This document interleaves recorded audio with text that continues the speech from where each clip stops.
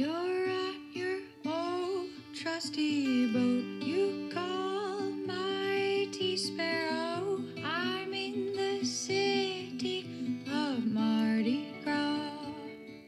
Welcome to the Sailing into Oblivion podcast, where we hear stories from everyday people who do extraordinary things. I'm your host, Jerome Rand. Good morning, everybody. So today we go international once again, this time all the way to Australia. I sit down with Barry, who is a fellow sailor, just got back from the Bahamas. He's got some pretty crazy stories and lots of good experience. Sailing sort of took over his life a long time ago, and he has never looked back. And he actually gave me 3 of the books that he wrote, which I'm going to hopefully devour on the way up to Maine. And thinking of that side of the planet, I do want to give a quick shout out to all those Kiwis working out at Sky, killing it, making innovations, and doing all the stuff, and somehow putting up with my 2 brothers. I can't even imagine that. Nah, just kidding. I've worked with both my brothers, and they're fantastic people. So just a big shout out to that side of the world. I've traveled in both Australia and New Zealand, and I love them both, and the people are great. Always pretty much a good time to hang out with, and it was just that way with sitting down here with Barry. So hopefully you guys enjoy this podcast. It was we sat for so long, I got to break this up into two parts. So I'm going to put one out now, and then we'll see how she goes. But as far as the updates for Sparrow and the boat, I will say the bowsprit is back on, so we are back in action, and now I'm just waiting for a good weather window. But I've been doing updates pretty much every day, little 10, 15-minute chunks, and I will put that out as soon as I know that I'm going to take off. So I also figured out how to put the podcast out schedule episodes to be published. So hopefully while I'm out at sea, if all goes well, the podcast will keep running 2 episodes a week, and we'll see how that goes. But today it's all about Barry, and hopefully you guys enjoy. As I always say, if you want to support the podcast, just head over to Patreon and look up Sailing into Oblivion. Sound like Murphy there. Sailing to Oblivion. And yeah, you can help support the show, keep it going, and maybe this summer even, I think I should have enough to get some new mics and get the audio quality even a little bit better. So it has been pretty cool. I do want to shout out to the Patreon family because you guys have really been killing it, and I'm uploading all these little videos about the work that's being done on Mighty Sparrow, and those are just going to the patrons because you guys are part of the crew essentially, so you got to know what's going on with the boat. Other than that, have a great day and enjoy the show. Thanks for listening. This podcast is mostly just all about just having a conversation. You can ask me whatever. You know, it's us just sort of going back and forth. And I've got some great questions. When were you really so scared to shit your pants? Yeah, right. Well, I guess let's just start off with you just got back from the Bahamas. Yeah. How long were you down there for? I was down there for about 3 months. Oh, nice. Because they used to have longer visas, but now it's a 3-month visa or a 12-month visa. I'm thinking, I'm not staying for 12 months. I'm not paying for 12 months. I'll pay for 3 months. Yeah, you stay through the hurricane season and all that? Jeez. No, I go down there, and I go down after Christmas, early in the new year, which is January, and basically it's, the initial rush has slowed down. Yeah. And so I go down offshore, leave Beaufort here, go offshore. Typically, I've been to either Fort Pierce, pull in there and refuel. Which island is that on? Well, Fort Pierce is on the U.S. It's Florida, Fort Pierce. Oh, Right, okay. yeah. I was going to say, yeah.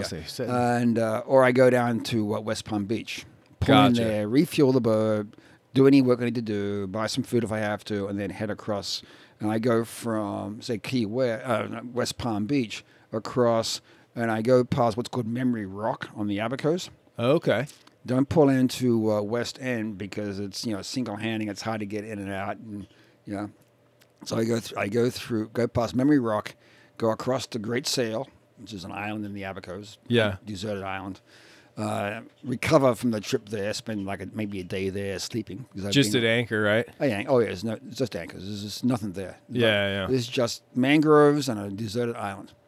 And then I go from there around to like the Green Turtle Key or Marsh Harbor or something like that to check in. Yeah. And is it just you on the boat? Typically, it's just me. This year, I had someone go with me. Oh, okay, nice. Didn't really need them, but it's good to have company because you do have to sleep at some point. Right. Oh yeah. And you know that, yeah. But going down, Because what is it? Is it 90 miles to get across? Well, it's from West Palm to say Memory Rock, which is the first point of the bank. That's about 60 miles. Okay. And then from Memory Rock to Great Seal, it's another 60 plus miles. Gotcha. So you got 120. That's basically a full 24 hours because some of it's in the current, over the current, etc. Yeah. I've done it faster than that. Well, what sort of boat speeds are you normally getting? It depends. I mean, because you go in the Gulf Stream. Yeah. I mean, I will typically, if the bottom's clean, it'll run 6 to 7 knots quite easily. Yeah. Yeah. With the wind off the beam, it can theoretically get to 9 knots. I've seen it do that. Oh, nice. Oh, yeah. I mean, 50 foot long. It's not a high-tech modern boat. It's still got some overhang, so your waterline length is less than 50. Yeah. I think it's 42 or something, 43 feet. And what type of boat is it? It's a Catalina Morgan 50. Beauty. Right. What year? 2002. Oh, very Now, nice. it's an interesting boat. It started out as a Morgan 50. It's got a wing keel. The boat. So it was a Catalina Morgan, 50 foot long. Third time you've had to say it. 5 cabins, 5 heads. And then in 2001, 2002, Catalina decided to develop a boat for the chartering industry. Oh, and that's perfect for because it. they wanted to go up against the crude boats for the big Beneteaus and Jeanneaus, the 50-footers. Yeah. So they brought this thing out and made one boat, I was told, and that was this boat.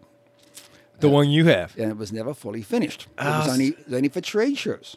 So, for example, the drawers that go under the berths for storage are just fronts. There's no drawer behind it.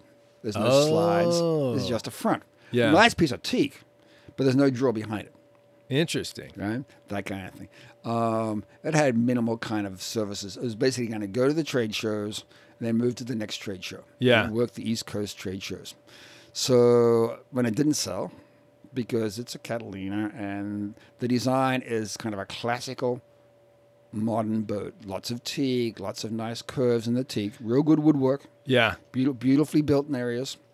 But up against the Beneteaus and Jeanneaus, it doesn't count because they're all ultra modern. They're all slick with nice glass and chrome and marble and all that sort They're of stuff. new. Yeah. They're So the plastic next generation. fantastics were taken to the market. So they never sold them, as far as I know, to the charter companies. Yeah.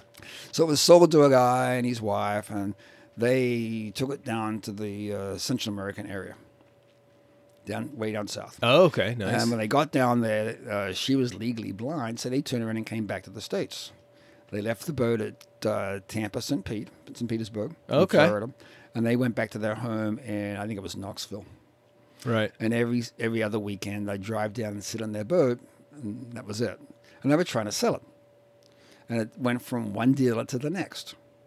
No one could sell it. Who wants an older design boat? It's a boat designed from the 80s. Yeah. It's not a fast tech thingy. But it is classic. I mean, it's a beautiful boat. She's great lines. It's got great lines. It's Yeah. got some really good features, right? And we'll get to those in a second, why I bought it.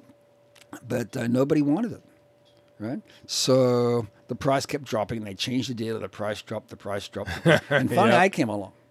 And they had a summer special. And I'm looking at, and I find this thing, I think it was on Yacht World. I'm thinking, it's got sort of good bones. And it's cheap. Because my other alternative was an ML. Oh, okay. Yeah. That was my first, and I'm looking at the prices of an ML and the price of this. And the ML was probably $200,000 plus more expensive. Wow. And I'm thinking, I got to pay property tax on that. I got to pay insurance on that. We better to do the cheaper one, bring it up to where I want, and I'll have a much, not as good a boat, but a much cheaper boat. More value, I thought. Well, making sure that you've got something within your budget too is, I mean, it's so easy to just be like, well, I'll go with the bigger, more expensive one, and you're ruined. I had a Beneteau 40, Beneteau 40-foot before this. Oh, okay. So I sold that, bought this boat basically actually on the same day. Was that one of the first? It was a 1994 Beneteau Oceanus 400s. Oh, okay. Which yeah, is yeah. beautiful mahogany interior, really nicely finished, well-built boat, better than the new ones are, I think. Yeah, they built them really stout back in the day. The and then they negatives that had a steel keel. So you had to take care of the steel keel. Oh, really? Right. Steel keel. It's got the built-in structural grid, which if it's sound, is really good. If Yeah. it's been weakened, it's a point of failure. Right? Oh, right. The bolts into the keel are steel and they rust, that kind of stuff. So That happened just real quick. I went to a sailing school in Australia, and a few years before I got there, they had Beneteau first. I think it was like a 40.1 or whatever. Yeah. They were sailing up from Sydney, 20 miles offshore. Keel came off. Keel fell off, yep. That boat sank so fast, 3 of the students went down, and the others, I believe, swam into shore with the instructor. They just swam like 15 miles in. It was crazy. Yeah. The old story, of course, is that the 5200 will keep it together. Doesn't necessarily work. Yeah, I don't Right. think so. So, yes, I had that. It was a good boat till I came back one time from the Bahamas, and I got hammered. And I realized that a boat that weighs 16,000 pounds in bigger, stronger seas has no forward momentum, so you get shook up. Yeah, oh yeah, I'm you get thinking, pounded. And I'm thinking, if I'm going to live on board this thing and actually do some longer distances, get a boat that actually can do it. Right. So I bought this boat. It is 36,000 pound with an all-lead keel. Yeah. Draws 5.6, which is good for the Bahamas. Yeah. The mast height is 65 feet, so you don't want to do the ICW, Right. right? But I didn't want to do that anyway. I mean, I want to be offshore and picking up the miles, right? So I wasn't very high in the ICW. This was over 10 years ago. The big, nice features about it, the front cabin, right up in the bow, which was the cruise quarters, has a complete bulkhead between it and the rest of the boat. Oh, a watertight bulkhead? A watertight bulkhead, That's collision good. bulkhead up the front there. So I'm Nice. thinking that's nice. And if I don't use this as a cruise cabin, I can put all my storage stuff in there. Yeah. So I've got storage in the bow. And if I run out of money, I can always put it back to a cabin and get a captain's license and go charter it. Right, right. So, okay, this all works. So that made sense. It's 14.5 feet wide, 14'8" wide, so it's a beamy boat. Relatively fast. It had a motor with Yanmar with real low hours on it. I think Nice. it had like 800 hours when I bought it. How many horsepower? 100, the turbocharged Yanmar. Oh, wow. 100 Okay. horsepower. Gotcha. It has 100 gallons of fuel. It had 400 gallons of water. I put in a water maker and got rid of half the water, so it took out 2,000 pounds of water basically. Yeah, 400 gallons. Tons But of I water. guess It's charter boat. if it's meant to have 5-6 people on it, Yeah, you need to use have it, that much. Yeah. So I put a water maker in it, did that, put in extra batteries, put in a bow thruster, put in air conditioning. You did all that work yourself? Oh, yeah. Holy cow. How'd you learn how to do all that stuff? Just Well, I built my first boat. My first boat I built when I was like 16 or 17, I guess. you built it. Yeah, I was Keel a kid. up. As a kid, but it's small. It's a 12-foot racing boat, and it's a little racing sailboat. Oh, okay, like a laser or something. Yeah, bigger than that. A little semi-skiff. They were the next step before you got to the 12-foot skiffs in Australia. You know? Oh, I've seen them in So Sydney this Harbor, was, man. This was the next. 18s. This is the next boat before that. Okay. right? And so it was a great training boat for the high performance stuff. Yeah. And that was my dream, was to get into the high performance stuff. And so I sailed these guys. I was a Gwen 12. It was two crew, one on trapeze, fully battened mainsail, spinnaker. Yeah. It screamed, you know. But so I Just planing. So I went from the Heron to that, and learned a lot of performance stuff and taking care of your boat. I ended up building 3 of them. Holy smokes. And that's all fiberglass and Well, build the frame. one was and- wood and plywood. It was all plywood, Yeah. and that was a good boat. Then I got my hands on a mold for the hull. Oh, made a now it's couple time of- for fiberglass. The first one was going to be foam and fiberglass, and it just got to be too heavy. So Yeah. that one had a very short life before I sold it. The next one was lightweight fiberglass with waterproof foam glued to the inside of it for structure. Okay. And then plywood ribs Yeah. holding it together. So it was a monocoque of plywood inside it. To give that structural. So it was a fully loaded, no crew. Yeah. Sails, centerboard, rudder, the whole boat, all the lines on it, 12 foot long, weighed 140 pound. Holy cow, that's crazy So light. these things, when they go, they just take off. They're just like a rocket Yeah. ship. Oh my god. So and high-speed planing, you get to 25 knots, flat-out planing, and they're not like the 18s or the 16s. Right. But it's a good way up, right? So I got I had those, I sailed those, and then I was in college, and I got the chance to crew on a yacht, 32-foot yacht in Sydney. Yeah. So that's where I got into big boats. Okay. And I did that for a couple of years. Well, those little boats, they're fun, but boy, I tell you, it's a young man's game. Oh, yeah, you learn your reflexes. Holy cow. Reflexes are fast. You learn how to get things done.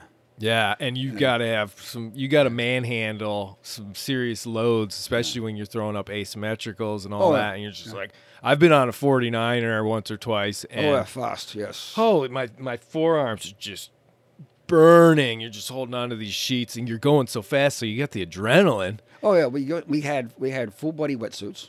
Oh, I'll bet, yeah. You had to wear goggles sometimes because the spray would hit you so hard because you're going so fast. Yeah. I mean, you just skimming, you just bounce from wave to wave. You got to watch out for the So- ferries in the Oh, Sydney yeah. Harbor, man. Yeah. I We mean, used to it's- just cut right through, and Oh, yeah. there'd be buzzing around. You're Oh like, yeah, the quick reflexes. I ran over a few boats. I went one time. I went right over a laser, oh, really? right over it. Whoops. And he says, "I'm going to protest," and I said, "Go ahead." I just dropped out. Yeah, right. I'm gonna just I know keep I'm in going. the wrong. I couldn't steer the boat. The boat is going so fast. You Yeah. cannot steer it. When you go that fast, your rudder just humps. Right. You really can't steer it. It's just going so fast. The wind is just carrying that boat. That rudder is doing almost nothing. Well, there's barely anything in the water at Yeah. that point. I mean, Yeah. it's lifted up. Have you ever gotten a chance to do anything with foils? No. Neither have I. Yeah. I've Foil? seen it, but Yeah. I've never done it. We had a development. We were a semi-development class. We had enough rules where you had to follow some conditions. So we had some development in the class. Yeah. For example, we got into we had rotating masts. Oh, Back in okay, the yeah. early 70s. We Right, were doing right. Rotating masts. I was probably I was about 14. I saw my first rotating mast. That would be early 1970s. Yeah. So is Yeah. that like Late- Hobie late- 16? Yeah. Yeah, they've got it pivots. You Yeah. can't really control it, but it pivots on its We own. were making them ourselves. 'Cause Oh, you couldn't okay, buy yeah. this stuff. Right. And we'd make these things out of lightweight wood. And because they had to be absolutely stiff. There's no bend in these things. Yeah. If it bends, it doesn't rotate. So you have absolutely stiff plane. You have Oh, overlapping diamonds the whole way up. So diamonds, they all overlap. So the thing becomes, it's tensioned up. So now you've got tremendous compression coming down because the diamonds are tightening it up. Oh, the diamond shrouds. Diamond that are- shrouds. Yeah. And they overlap. So each section interacts, right? So solid spar the whole way up Yeah. with tremendous compression. So when I was building them, I was using a hollow piece of wood to keep the weight down and to run halyards in it, to get the windage down. And I would sheath it with fiberglass because the fiberglass had a greater breaking strength on the outside surface than the wood does. Oh, okay. And I was coming up to a start of a race one time, and I pulled the main sheet in and just overloaded the thing, and it exploded at the start. People went over the line because the crack of that mast. Oh, yeah, right. They There think was it's a there was starting So gun. the starting gun. And I'm sitting there, and there's slivers of wood all over the place. It just totally exploded. Bits Oh, of wood. bet. Didn't just snap. It sent bits of wood all over the place. Right? We're Holy sitting there, and I was cow. like, shit. And it all comes. Well, that's the nice part. On small boats, usually when the mast breaks or dismast, It's not going to kill you. it falls away from you, you know, because you're almost always on the high Just side. showered down. There's Yeah. just splinters of wood and glass and bits of aluminum track and wires. It's like, whoa. Just People a went mess. around us. Somebody come get us. But, you learn a lot about rigging. Yeah. Oh, yeah. And, you build it so it's got to be strong enough, but it can't be heavy Yeah. because you win the races by boat speed, and it all comes down to light and strong and efficient, right? I was the first boat there that had an adjustable rake mast. Oh, very cool. I invented that and built that. And the rake is important because when you go into windward, you want the mast raked aft Yep. for the center. When you go in the wind behind you, you actually want it raked forward. Boing. Because the wind is actually striking the water at a 15-degree angle. So if you rake the mast forward, you get better catchment of the wind.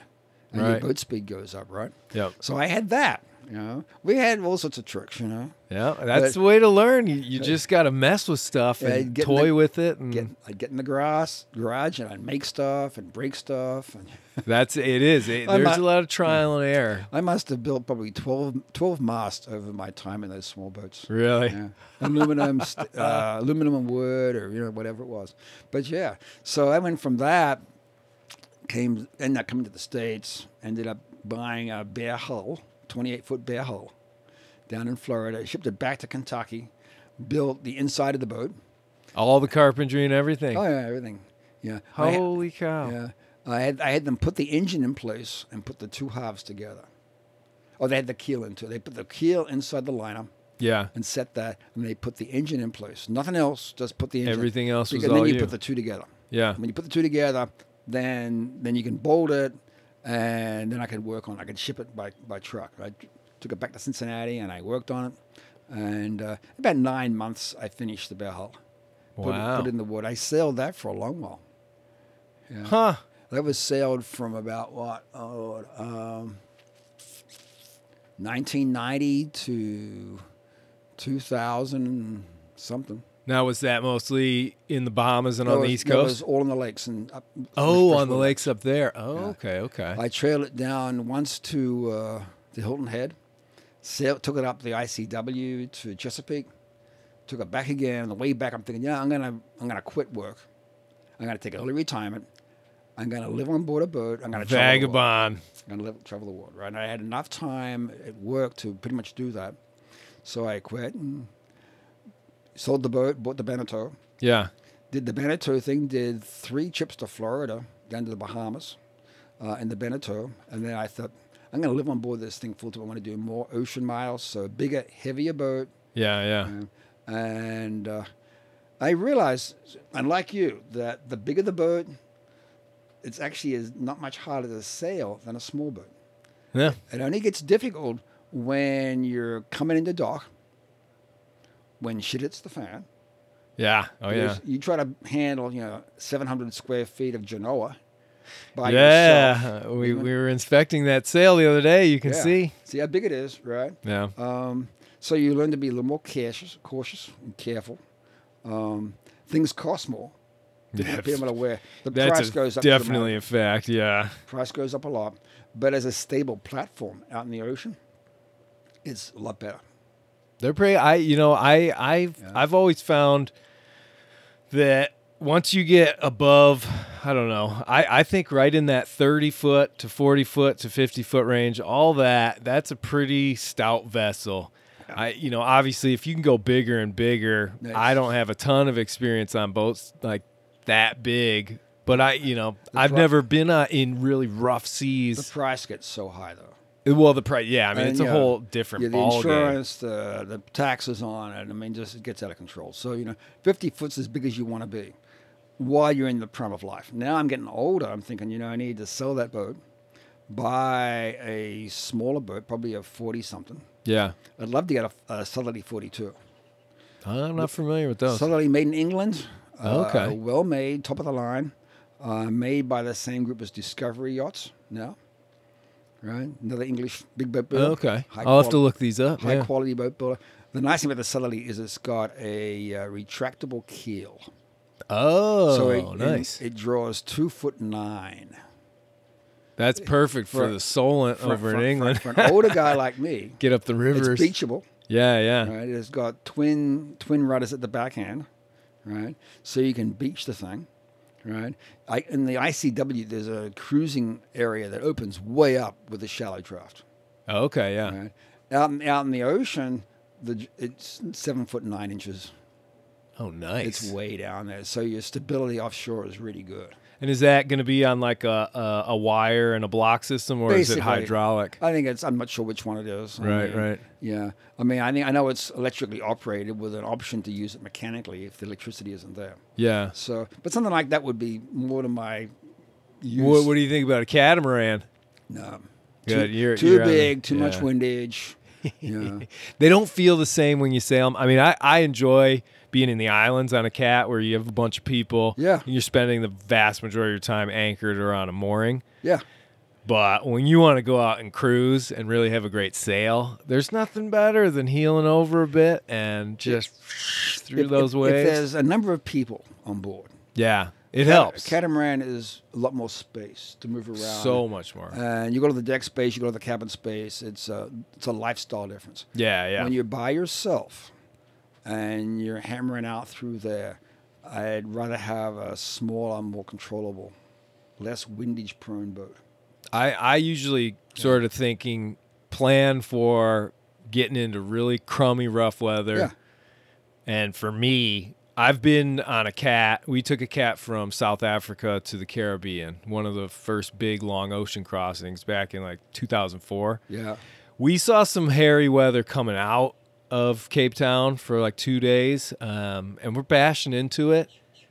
I've never been more uncomfortable on a boat, I think, in my life, where it's just that motion of up, side, back, down. side, back. You felt like you were a cardboard box in the water. I mean, it's nice going downwind, cruising. It surfs really easy, but nice weather, calm seas. My brother used to build them okay, in yeah. Australia, and he was building, I think, a 35 or a 38-foot catamaran.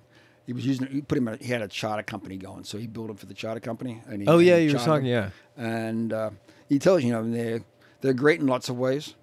You can usually outrun bad weather if you've got it set up. Right. If you're doing 10, 12 knots, you'll be away from most of the weather fronts. You can get out of their way quickly, as opposed to 6, where it's going to take you twice as long to get away from it. Oh yeah, you just got to grin and bear it. He said they're great until you lift the hull out of the water. Right. And they're not good when certain wave patterns, your boat is actually talking. One hull is doing one thing, and the other one's sort of trying to do something else. Right. And it's bouncing all over, or they slap underneath. Yep.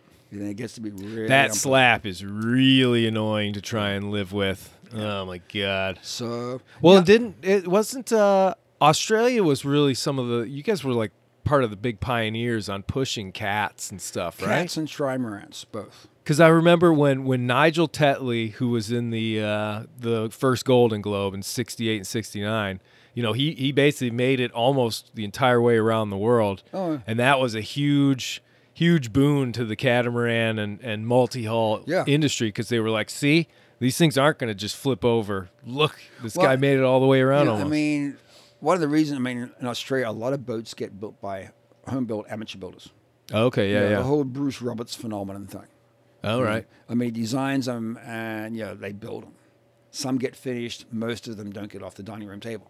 Yeah, oh yeah. Well, hey, there's a lot of dreamers out there. That's what Bruce would say. My brother and Bruce were fairly close friends, because my brother actually built one of the Bruce Roberts boats way, way back. Oh, okay. And it was a 42-footer. And Bruce, quite honestly, I sell dreams. It's true. Hey, so, people dream about making their boat, and the plans never get built, but they look over and pore over the plans. They love the idea. Hey, give me a couple of beers and a chart of the world, and I'm a happy man. Yeah, works wonders. That gets me in a lot of trouble though, because then I start thinking, okay, well, I think I'm going to do this now, and then I start opening my wallet, and then it's just a nightmare after that. But there are some good boats built out there that you can buy relatively cheaply. Yeah, oh yeah, you know all about steel if they're made out of steel.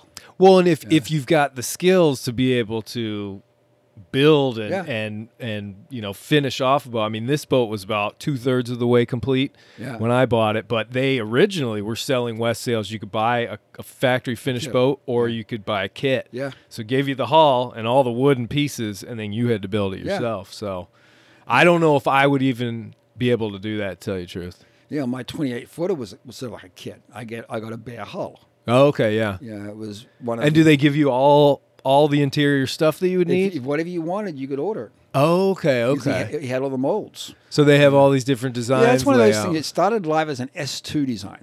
Okay. Right. And the S2 had the center cockpit. Right. So they took this boat, they sliced an extra 2 feet into the mold, so they made it 2 feet longer. Yeah. It was 8'4" wide, so it's a legal trail, which for me was important, being in the Midwest. Right. And center cockpit, 28-foot center cockpit. And it slept 4 people. Wow. You had 2 in the front, 2 in the back. You had a sit-down table. Oh yeah, center cockpit. Yeah. Yeah, it gives you that aft cabin. You had a tiny, tiny galley, a tiny, tiny head. You had an engine underneath the cockpit floor. Yeah. It was all there, and I bought the shells. I had a liner put in it because that made sense. I mean, you get with a liner, you got all the difficult construction work. I had to go back and put all the bulkheads in, all the finish work. The wiring, the plumbing, everything else. Install the windows, the hatches. I had to do all of that kind of stuff. Yeah. But All it the actually bits and bobs. But the nice thing was I had a high quality finish on the outside off the mold. Oh, so you don't have to do the paint job and all I didn't that have to sort do of a stuff. paint job, but I Nice. have to go and actually. I mean, building a fiberglass boat, you've still got to go back and you've got to smooth that whole glass. It's a beautiful surfaces to make it worthwhile, right? Yeah. Well, steel, it always looked like they're steel. Right. If you've got that fiberglass mold starting out with, you've already got the start of a good-looking boat. Yeah. Oh, yeah. Yeah, it's So, amazing how it made sense. For me at that time, I didn't want to spend a lot of time building a boat. I wanted to have a boat. And then if I could do it without getting my wife annoyed at spending so much money, was to do a sort of a home build job. So would you say that sailing definitely has influenced your life in a huge, huge way? It sounds like it has. Oh, yeah. Would you Yeah. say it's like your biggest passion? Between that and writing, yeah, pretty much. Yeah. Very cool, Yeah, man. living on a boat, writing and doing other stuff is sort of it was a way to retire and keep your mind working and your body reasonably fit. Well, that's true because you're constantly having to problem solve, and then physically you have to go in. I mean, today I already put the bowsprit on, Yeah. and all that sort of stuff. I mean, I'm sore after the last few days of work. I mean, there's a certain amount of excitement that motivates you, right? I mean, I've never done a trip to the Bahamas and back without having some kind of incident. Right? Yeah. This ship trip was to tear the Genoa completely in half. Yeah, right. I want to hear. So what exactly sort of went down on this? Okay, well, we had left St. Augustine. I had someone with me. Yeah. And we were going to go down to West Palm Beach. We left on the tail end of a northeasterly front. Mm-hmm. We're beginning at the northeasterly winds and run the whole way down. And if we left the day after, by the time you got to Canaveral, it was going to be dead calm. Yeah, motoring. And it's a pain in the neck motoring around and get way out around Canaveral because of the shoals and stuff. And then it's endless motoring down. So I wanted to get some wind. And I'm looking at the charts, I'm looking at the weather forecast. I'm thinking, if I leave in the afternoon and I get down to New Smyrna and I head out towards Canaveral, I will get it when the wind's about 10 to 12 knots. Be around Canaveral, headed down to Key West, and I'll have wind almost the entire trip. But we're talking starts out at 18 as I leave St. Augustine, get down around there, it's 12 knots around Canaveral, and we run all the way down and we come in on the wind. So that was the plan. Yeah. Well, The plan. Interesting how that can change. Well, weather changed a little bit. Yeah. But leaving St. Augustine, I had a reef in the mainsail. Okay. I had the full Genoa up to 140 Genoa. And the boat's handling it quite well. We're doing nice speed, we're making good time, headed down there. And at nighttime, I go to sleep in the cockpit because I'm always there. Yeah. Because, you're in an area where there are lots of boats, ships, fishing boats going out. At that time in the year, there wasn't too much in January. But, What are you, like 10, 15 miles offshore? Yeah. Something like that. Yeah. Okay. Yeah. A lot of traffic. So, but wintertime, the fishermen usually aren't out there. You might get some shrimpers and something like that. Yeah. But the amateur guys aren't out there. Most of the boats, sailboats and stuff, are all headed south. No one's going north, so they're going at the same sort of speed going south. So it's pretty much you can do it by yourself. Right? But getting older, I thought take someone with you. At least you can sleep at nighttime. Yeah. So we were doing that. I was asleep in the cockpit, and I wake up with this kind of bang sound. And I'm looking around, and my crewmate is at the Genoa winch trying to get a line on it or something like that. I can't really tell what he's doing. The mainsail had jibed, so the wind had changed at some point. And the Genoa was busy doing a wine glass over the furler. Yeah. So, first thing you want to do is you want to get it unwind glass and back and get it reefed in or get it down, right? And we're in the process of doing that when it just gave way and ripped right across the middle. Just that So- sound of just. Oh, just like, it's done. Yeah, Yeah. And, when a full rip like that, it's probably not going to get rebuilt. no. So rather We were looking at it for the listeners. We were looking at it on the lawn yesterday, and it's pretty much in two pieces. It is two pieces. Yeah. I mean, could you rebuild it? Yeah, conceivably, but it's a 20-year-old sail. yeah, it's Now, to be honest, I mean, when I come back from a trip, I take the sails off the boat. yeah, And I get them repaired. There's repair work. I get them restitched where I need to. I clean them, stack them, put them away. And that preserves the sail. absolutely, yeah. So that 20-year-old sail, I've had that boat since 2010, 2011. I don't know what its first 8 years or 9 years were like, but ever since, those sails have only ever had 3 months of use per year. And they've been put away, clean, and taken care of. Well, UV is one of the most destructive Oh, parts of it. You know, when people just leave sails up on boats, I mean, they're essentially just it's ticking the clock over and over think and over. You think the Sunbrella will save it, and the Sunbrella does a great job. But the Sunbrella, the thread is running out on the Sunbrella thread, and the whole thing No, is getting the older. easiest and best thing is you Just take take it the off. sail down, put it in a bag, and put it somewhere where it's and not going to be probably wet. ease off the tension on your rigging too. Oh, relaxing the rig definitely helps. So that will for help save your sure. boat a little bit. Yeah. Oh, yeah. So it's all good stuff, right? So that gave Top way. tips from Barry. So so then we had the Genoa down. We had actually the Genoa flogged its way down to West Palm Beach because the waves were enough during the nighttime. You didn't want to go up on the deck and start pulling down a sail.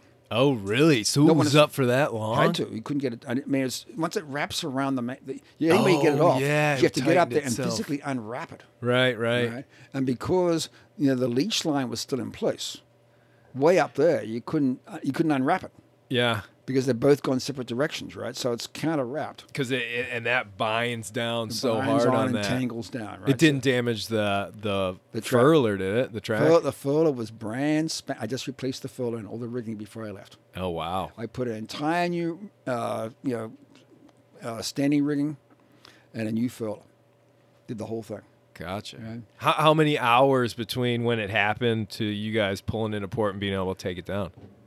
Ooh, 12, 15 hours. Oh, and that sail's up there So long trip, flogging. itself to death, right? Oh, no. I So couldn't I knew at the time this is going to be a throwaway. So it's okay. 20 years of life, I'm happy. I can sell the. You got buy- your money's worth out of buy it. new Let's say sail. that. And so I did. I had the money's worth, and I had a spare sail.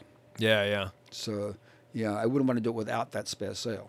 Oh, But- God, yeah. You got to have spares Yeah. for sure. Even on a short trip. So that was the biggest excitement. The previous year, 2019, which was 2 years earlier, that was the most exciting trip I've ever had going to the south. Oh, really? What happened? Okay, so we're in Great Sail in the Abacos. It's this remote island, which is your jumping off point to come back to the States from the Abaco. Okay. And I'm watching the weather. And What Yeah. time of year would this be? Like this April, is, May? This is June. Oh, June. Okay, wow. I got delayed because I had a rudder problem. I had to get the boat hauled out and some work done back on the rudder housing. Gotcha. All right, so I had all that fixed. Luckily, it would have Where do you haul out in the Bahamas? there's a place next to Marsh Harbor on the other side of the island. Oh, okay. They could haul me out. They could haul out big catamarans. They got hit by the hurricane pretty hard, so I'm not sure they're still in business. Oh, what was that? What was that? Her Andre? Dorian. Oh, okay. Yeah. Gotcha. So we leave Great Sail. We're doing great time across the bank, and you get in the Gulf Stream. We're running 12 knots up the Gulf Stream. Boats doing 9. Actually, probably more than that, 12 and a half, almost 13 knots, because we've got 9 knots in the boat. Yeah. We've got 3.5 to 4 knots of current. And are you headed here to Buford? Headed right back up here. Gotcha. We are fairly south still of the jumping off point to come into Port Royal. Okay. Yeah. So at some point, as the Gulf Stream veers off sort of northeast, it pays it's sort you of. run it to the point where it starts to veer off, and then you jump to Port, in my case, Port Royal entrance, right? So we're not quite there yet, but we're getting close. And a couple of things happened. The previous day, the weather forecast was, a chance of thunderstorms. Mm-hmm. And I can watch them on Sirius Weather on radar, and I see them building up in Florida, on the coast. They move onto the offshore. Time they get out to the Gulf Stream, the orange and red sections have turned green, and they're going to be winds 15 to 20 knots and some rain. Yeah. Okay, and So you're thinking, oh, that's not chance of too thunderstorms. bad. And basically, what you're doing is you're going along and you're negotiating between the lightning strike thunderstorms. Yeah, like squalls and all that sort of stuff. So you right? skip around those things. You got way ahead with the Sirius satellite stuff. You know where it is. It's a Wow, yeah, you can it's- dial it's that right in. It's a radar plot yeah. directly down onto your screen, and it does the entire U.S. and the offshore area. Dang, So very that's helpful. nice. So the first day was great. Second day, same thing. Line of thunderstorms stretching from way down in Florida, way up to Georgia, and they're hot country. Thunderstorms build up in the afternoons, head offshore, and the same thing happened when they get out to the Gulf Stream. They turn green, Yeah. but it's a great long stretch of these things. So we keep going, and a couple of hours later, simultaneously, I look at the weather map, and my crewmate friend looks behind the boat. And at the same time, she says, "What's that?" As I'm saying, "What's going on here?" What she sees is a cloud formation, not a thunderstorm. And it stretches the whole way across the horizon to our southwest, coming from behind us. Right. And as you look at it, there's two layers. The bottom layer is gray. Directly above it is a white layer that goes the whole way across the horizon. And at the one end, it kicks up like a Nike thing, like a symbol, like Nike, what do you call it? Flash. Oh, yeah. Right? That's what it looks like. There's no thunderstorm. And it's like, what in the hell? I've never seen that before. Right? I'm looking at the weather chart with the radar plot, and what had been green has coalesced into one massive red blob. Oh, geez. I estimated it about 50 miles deep and 80 miles across, coming right up our southwest corner. In for an ass kicking now, aren't we? In for an ass kicking.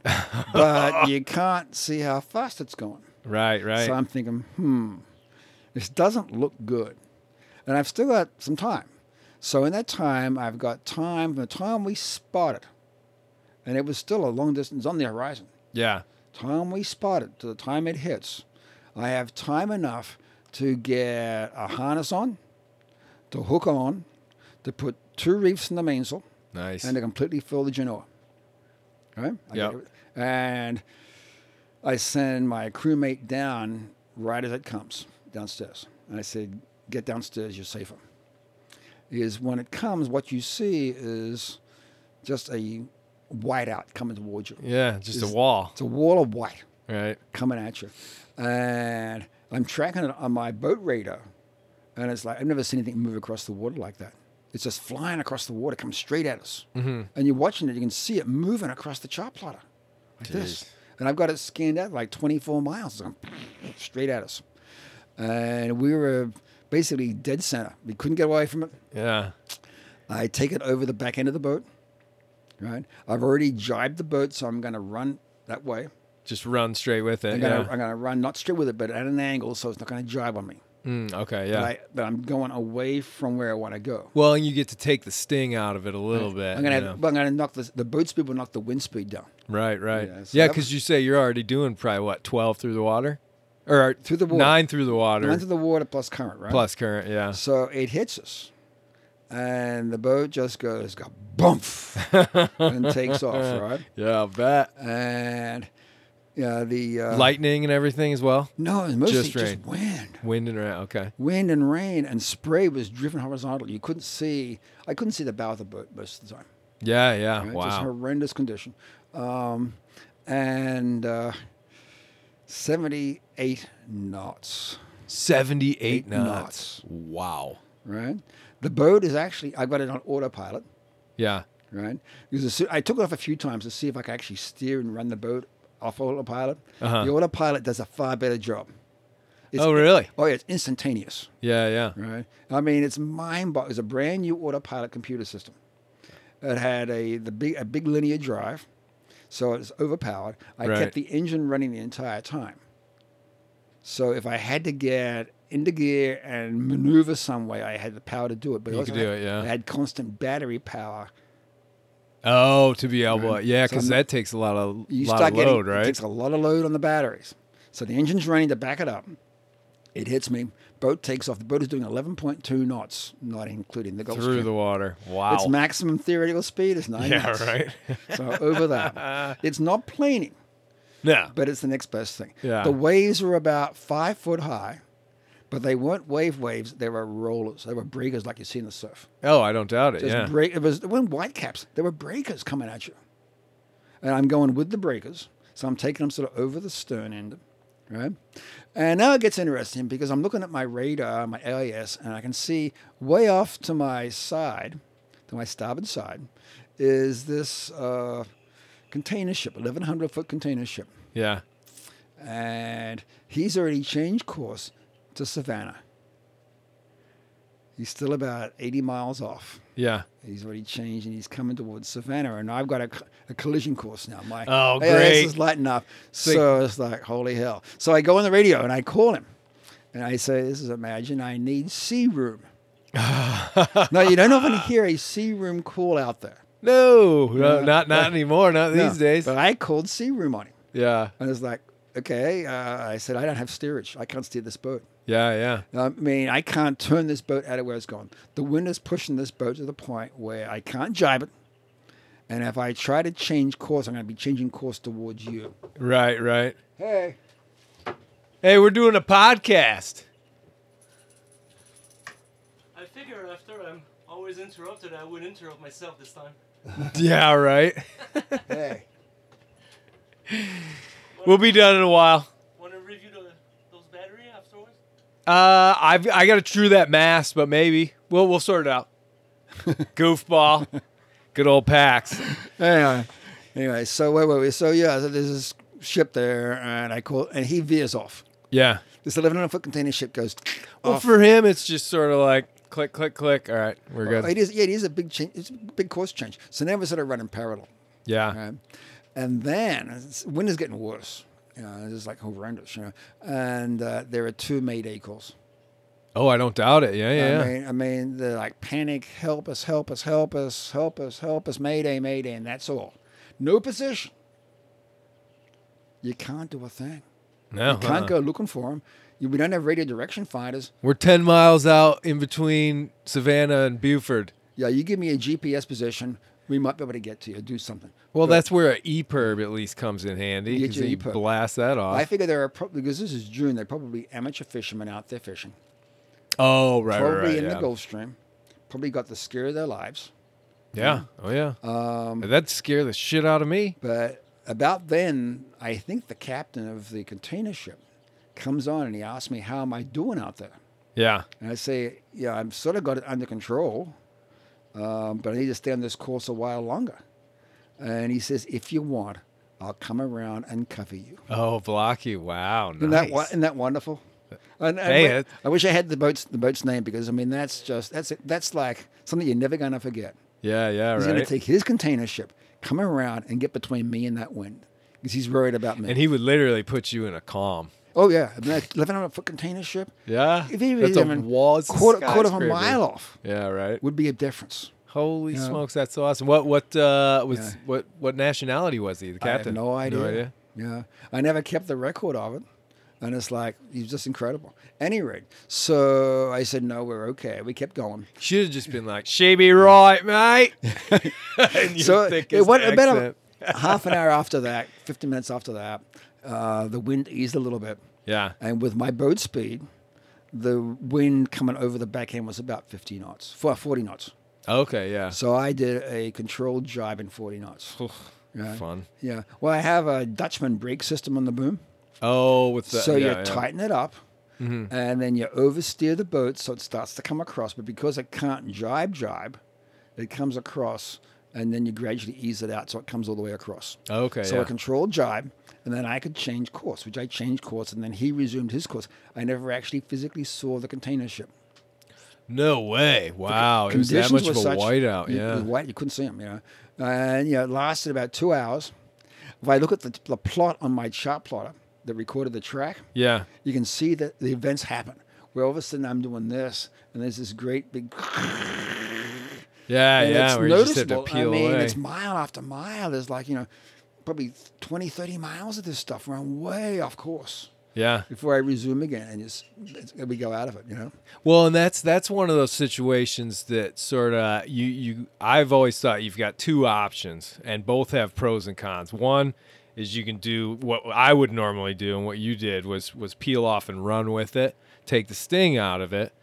The only problem with that is you end up being in that system for a longer period of time. The other option would be to go like Hove 2, Yeah. grin and bear it, and you're basically stopped, and so you may get out of that system a little earlier. But at the same time, I don't know. I've always felt like I want to at least be moving and doing something. That's part of it. I mean, I went through choices. I don't carry a drogue on this boat. I had at that time. I had a Jordan Series drogue, but it was in storage here Yeah. because you don't expect to use a drogue going to the Bahamas. No, definitely not. Not your everyday average tool. And this is a big drogue. I So- bet for that boat for yeah, sure. Someone gave it to me and sold it.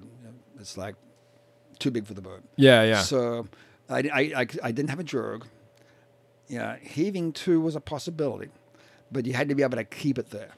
Yeah. Does she stop dead in the water, or Well, she always keep moving? Even if she was making some leeway, Yeah. the loads on that boat against those winds and that wave would have maybe overloaded even it. So you're not even sure you could put it in heave 2. Right. So Well, and usually if in those conditions, if you're going heave 2, you're gonna have to be using like your storm sails, like Yeah. storm jib. And Well, I've got storm sail. I've got a storm jib, a storm trysail. does your main have a triple reef? Yep. I didn't have the time to put the triple reef in. Well, that's the thing. Yeah. I mean, Yeah. let alone try and set like a trysail. Oh yeah. See, the Crazy. The mainsail has got a triple reef, but the leech line on it has a messenger line to pull it up. Otherwise, you've got a rope banging your sails around forever and ever. Oh, going yeah, way yeah, up. There's yeah. extra weight aloft. So I use a messenger line. I have to put the 2 reefs in the mainsail before it hit me. I'm thinking, do I go up on deck and put in that messenger line and do a 3rd reef? Right. So I was going through that thought process, and it's like I don't have time. Yeah. I don't want to be on that dock, up on the deck when it hits because I don't know what's going to happen. So I left it with 2 reefs. Well, you probably weren't expecting 70 knots. No. I mean, I wouldn't have. you could see when it was getting closer, there was a lot of spray coming at you. Yeah. Because all you see is that white wall. You know it's spray and it's coming off the water, so that takes a lot of wind. Right. I never expected 78. Hell no. And That's very unusual. That's like a microburst. You ever heard of those? oh yeah, but microverse it's down and out. Yeah. I've been through one of those, and that was yeah. very intense. There is a phenomenon way down in South America where these things build up in the heat of Brazil, Yeah. and then it races out into the ocean. Oh, I think I've heard about I those. can't remember the name of it, but It's something about thunderstorms are sort of your warning or something. Gosh, what book was it? yeah, I have it mentioned in my book too. Just but I think before- it was Chichester's book. He talks about it or yeah. something. So anyway, Pampa, something like that. Comes Yeah. Comes with a Pampa. Papa. Oh Yeah. man, if I Yeah. had the book, We'll get I'd- it. We'll get it. Yeah, We'll right. finish, we'll think of it. But at any rate, so fastest trip ever. Dude, I'll bet. Oh Fastest my trip god, ever. it's pretty intense what the world out there can throw at you. Oh yeah, I mean nothing about. I mean, But that's like a once in a lifetime almost. But everything happen. Everything is always something happening.